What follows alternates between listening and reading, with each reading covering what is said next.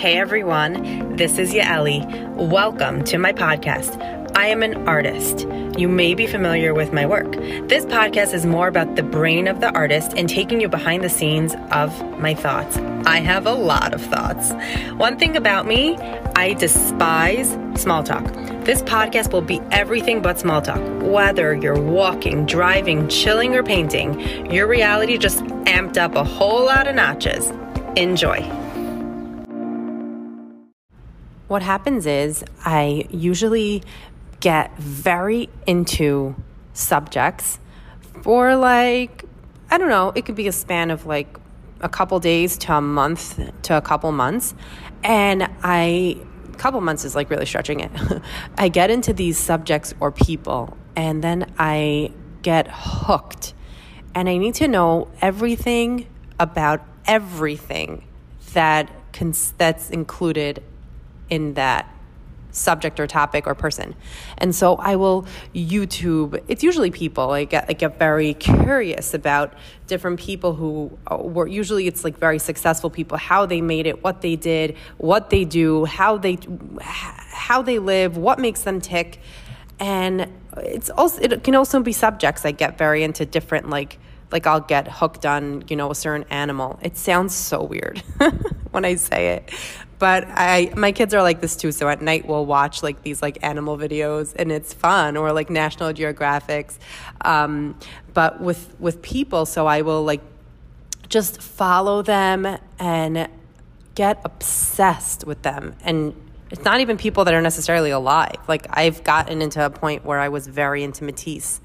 And I YouTubed every single flat out video that there ever was made on him. And I ate it all up. Like I need to know everything. I've learned where he was born, how he lived, what his parents were like, what kind of different styles he used to paint with, everything. Just like who his friends were, who his contemporaries were, his marriage, his kids. It's cool because then like I just become this vessel for knowledge by being so obsessed and hooked and curious. I really do learn a lot. And my most recent obsession is Ralph Lauren. And it's funny because like, I don't know I never really thought about him before. And I'm not a fashionista. And I do really appreciate nice fashion and I love clothing and I enjoy shopping, but still he wasn't on my radar. Like it just wasn't. And so what happened, I was watching that Victoria's Secret documentary, which is an entire podcast on its own because I have a lot to say on that. Like unpopular opinion here. But they mentioned how Les Wexner, the owner of Elle Limited Brands and Victoria's Secret, he was very inspired by Ralph Lauren, and he had this very like preppy, very white kind of mood that he was going for and portraying in his stores, and that was very much heavily based on Ralph Lauren. And all of a sudden, Ralph Lauren came into my reality, and I'm like, I should really check out this guy because he sounds fascinating. And so then I went on Hulu to just see if there was a documentary, and lo and behold, there was a documentary. It's called Very Ralph. I recommend everybody watching this documentary. Okay. Let me tell you why I recommend it so much. First of all, he's so far away, right? Because his clothes are everywhere and his stores are everywhere. And so you forget that there's an actual person behind these clothes and this name. And there's a person and his name is Ralph Lauren. Like he's real and he's Jewish. His real name is Rafi Lifshitz. He's from the Bronx. And I don't think this is news because I knew that he was Jewish, but if you don't know, then it's insanely cool. I mean, like it becomes so much more relatable and brought down to so many notches. But okay, fine. He's Jewish. Okay, there are plenty of pricks and idiots who are Jewish too. Okay, great. But no, I was listening to his documentary, and then I went ahead and listened to podcasts of him, and now I'm still consuming, and I'm watching different interviews that he's done, and all I could tell you is that I gathered up that he's a true mensch. He really is. He's just like a really well-mannered, even-keeled individual. He speaks very calmly. He knows who he is. And there's just something so magical about his humility. It's so life-giving, and it's just such a breath of fresh air. He started off his business right at the same time he got married, coming from extremely humble beginnings. He had nothing. He really says that he started clothes because he was wearing hand-me-downs at that time. It wasn't considered like vintage. It was just considered hand-me-downs.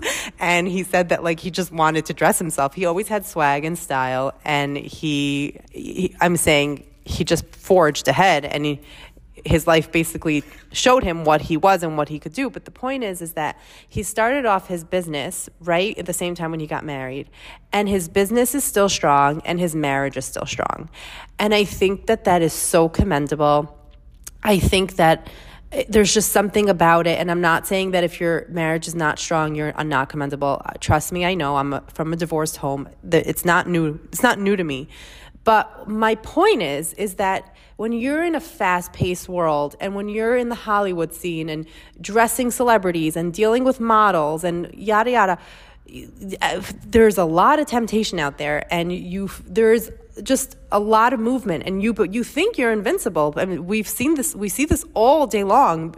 You're in this really, really high strung world, and you think you're invincible, and you become very successful, and it's very easy to go down the wrong path. And the fact that he didn't, and he stayed strong to his values and beliefs, I'm so impressed, and I'm on such a high, and I'm so inspired that this is actually real, and there are still people who are great people, and that, at the end of the day, I think that many people just want a happy, peaceful life, and we do want the right thing, and we do want to just live good lives. And it's just, I don't know, it was just such an eye-opener to me that he did this, and this is real, and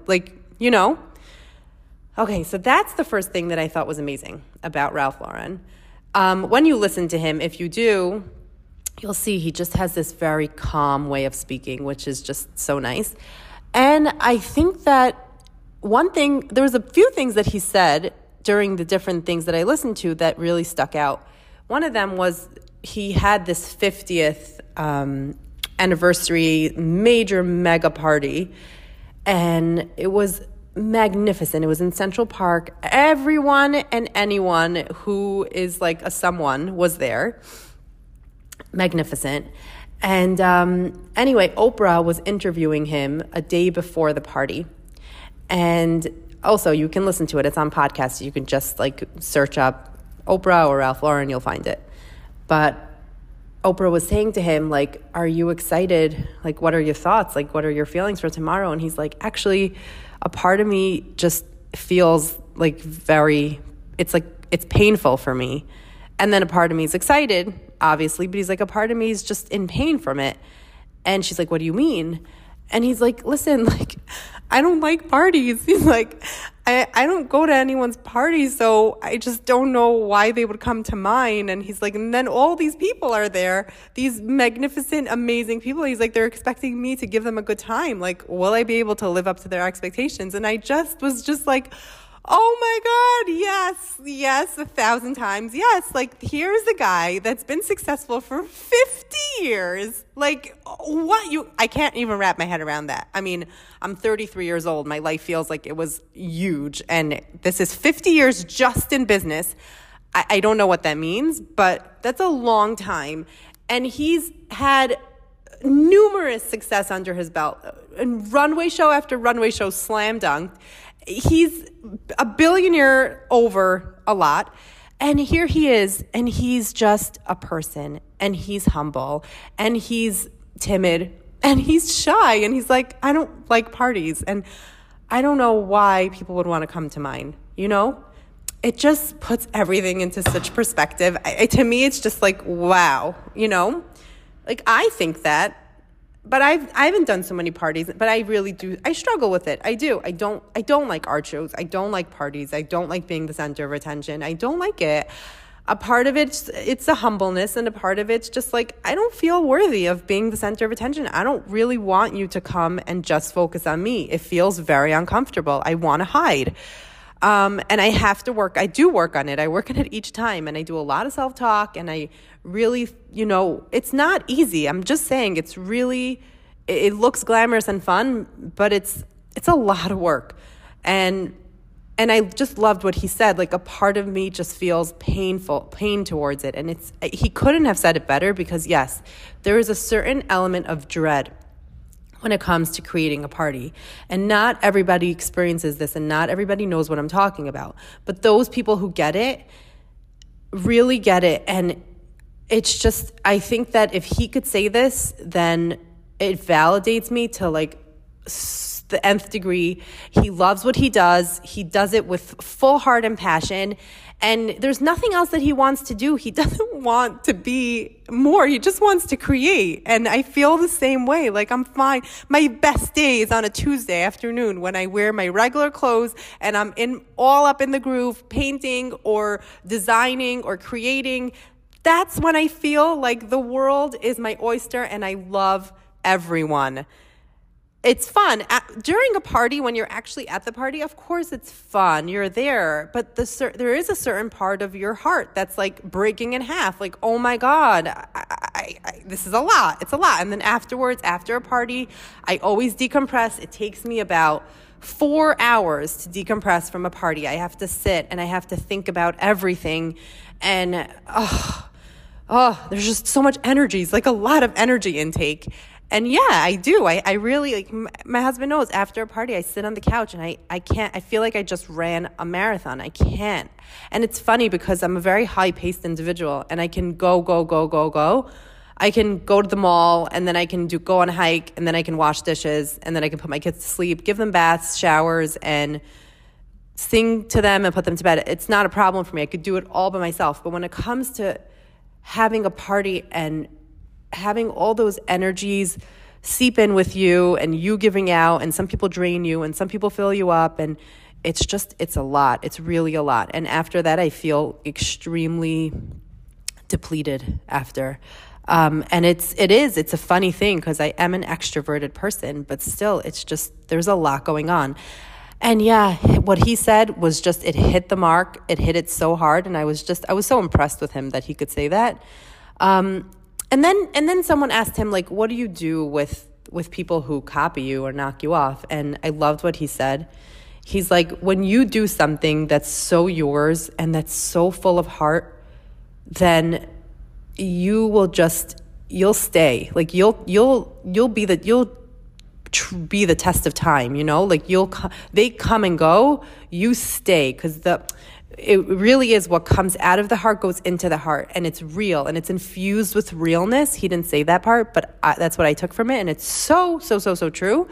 And so that also was so validating to hear. And then he just, I don't know, he embodies so much of what real life just is. He said, you think that you need all this stuff and you work your whole life trying to get stuff and accumulate stuff, and then in the end you just realize that it's just family. It's just peace and it's just family. And I think about that every single day. I really do. I think about what's the point? What's the point?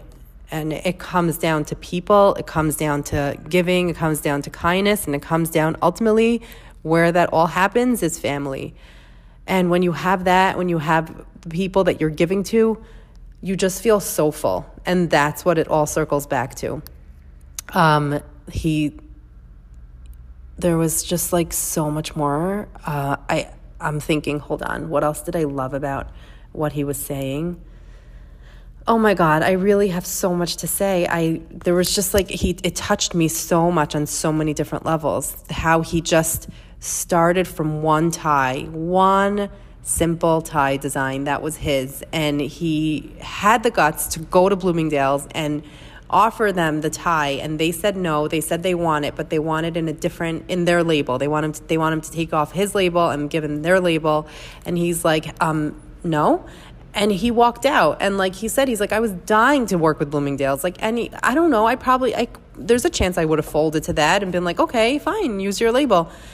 But then he didn't. He walked out, and they came back to him. And that's so cool. Like, he stood his ground, and one thing led to the next. And he said, he's like, I never really knew what I was doing. I just listened to the people. And the people said they wanted women's fashion, and he started doing women's. And then the people said they wanted home, and he started doing home.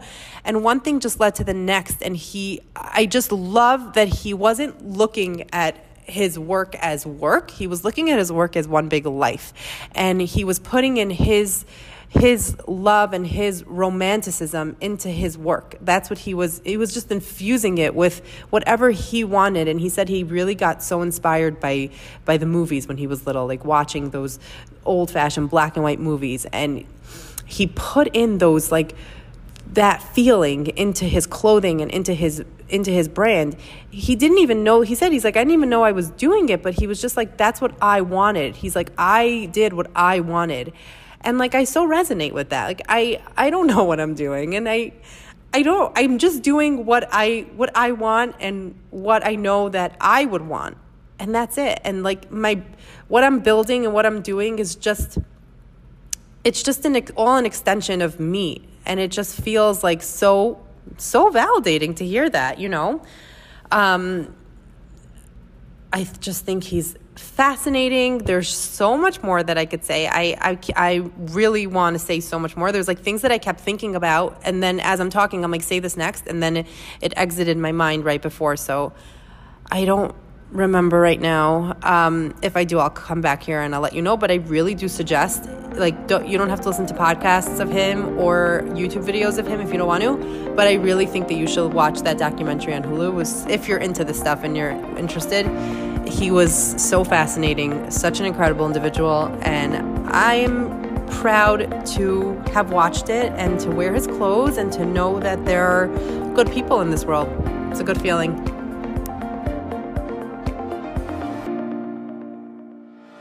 With that being said, if you enjoyed what you just heard, I would really appreciate it if you can rate this podcast 5 stars. If you enjoyed it, that would really mean the world to me. It gives me so much, fills me so much when I see that, and it brings the podcast up. It helps the ratings, and more people can enjoy and listen as well. So I would love it if you can rate 5 stars, and if you truly enjoyed it and feel like you had the best time, share it with a friend. That would be amazing.